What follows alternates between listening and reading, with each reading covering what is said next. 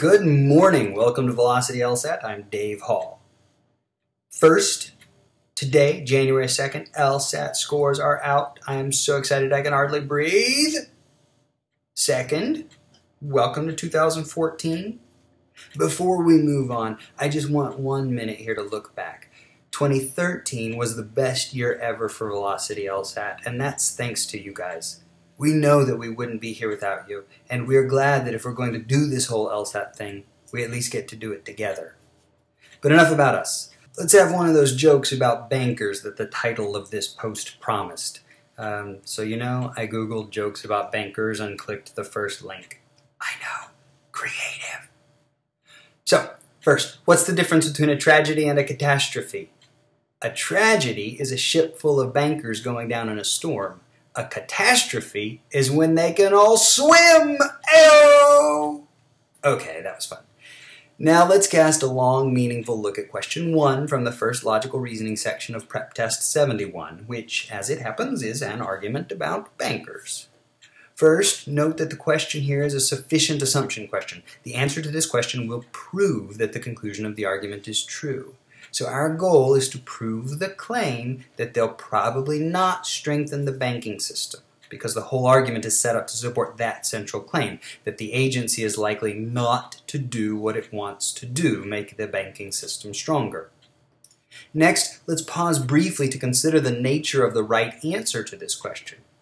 If we're going to prove that some claim is true, that's going to take us some doing.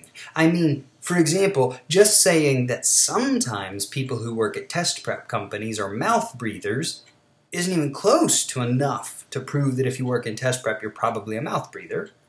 I mean, if you really wanted to prove something, you would not say sometimes, you'd be much better off saying all the time. Because if it's really true that all the people in test prep are mouth breathers, then by God, anybody you've ever heard of in that industry is a moist and slobbering breather by mouth.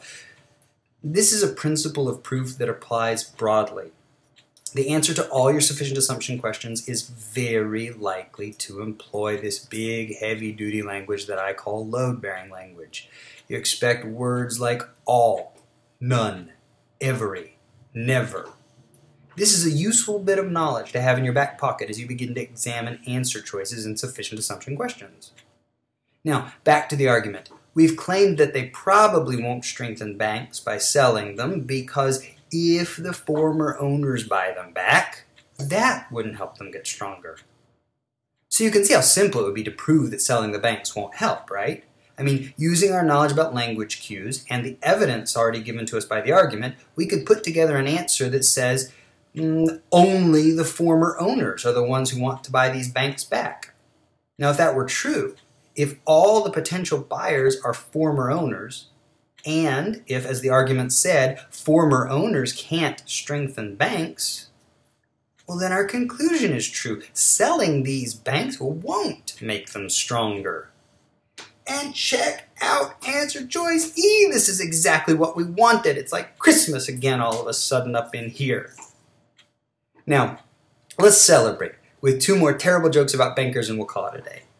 First, what do a banker and a slinky have in common? They're both fun to watch tumble down the stairs. Bada bing!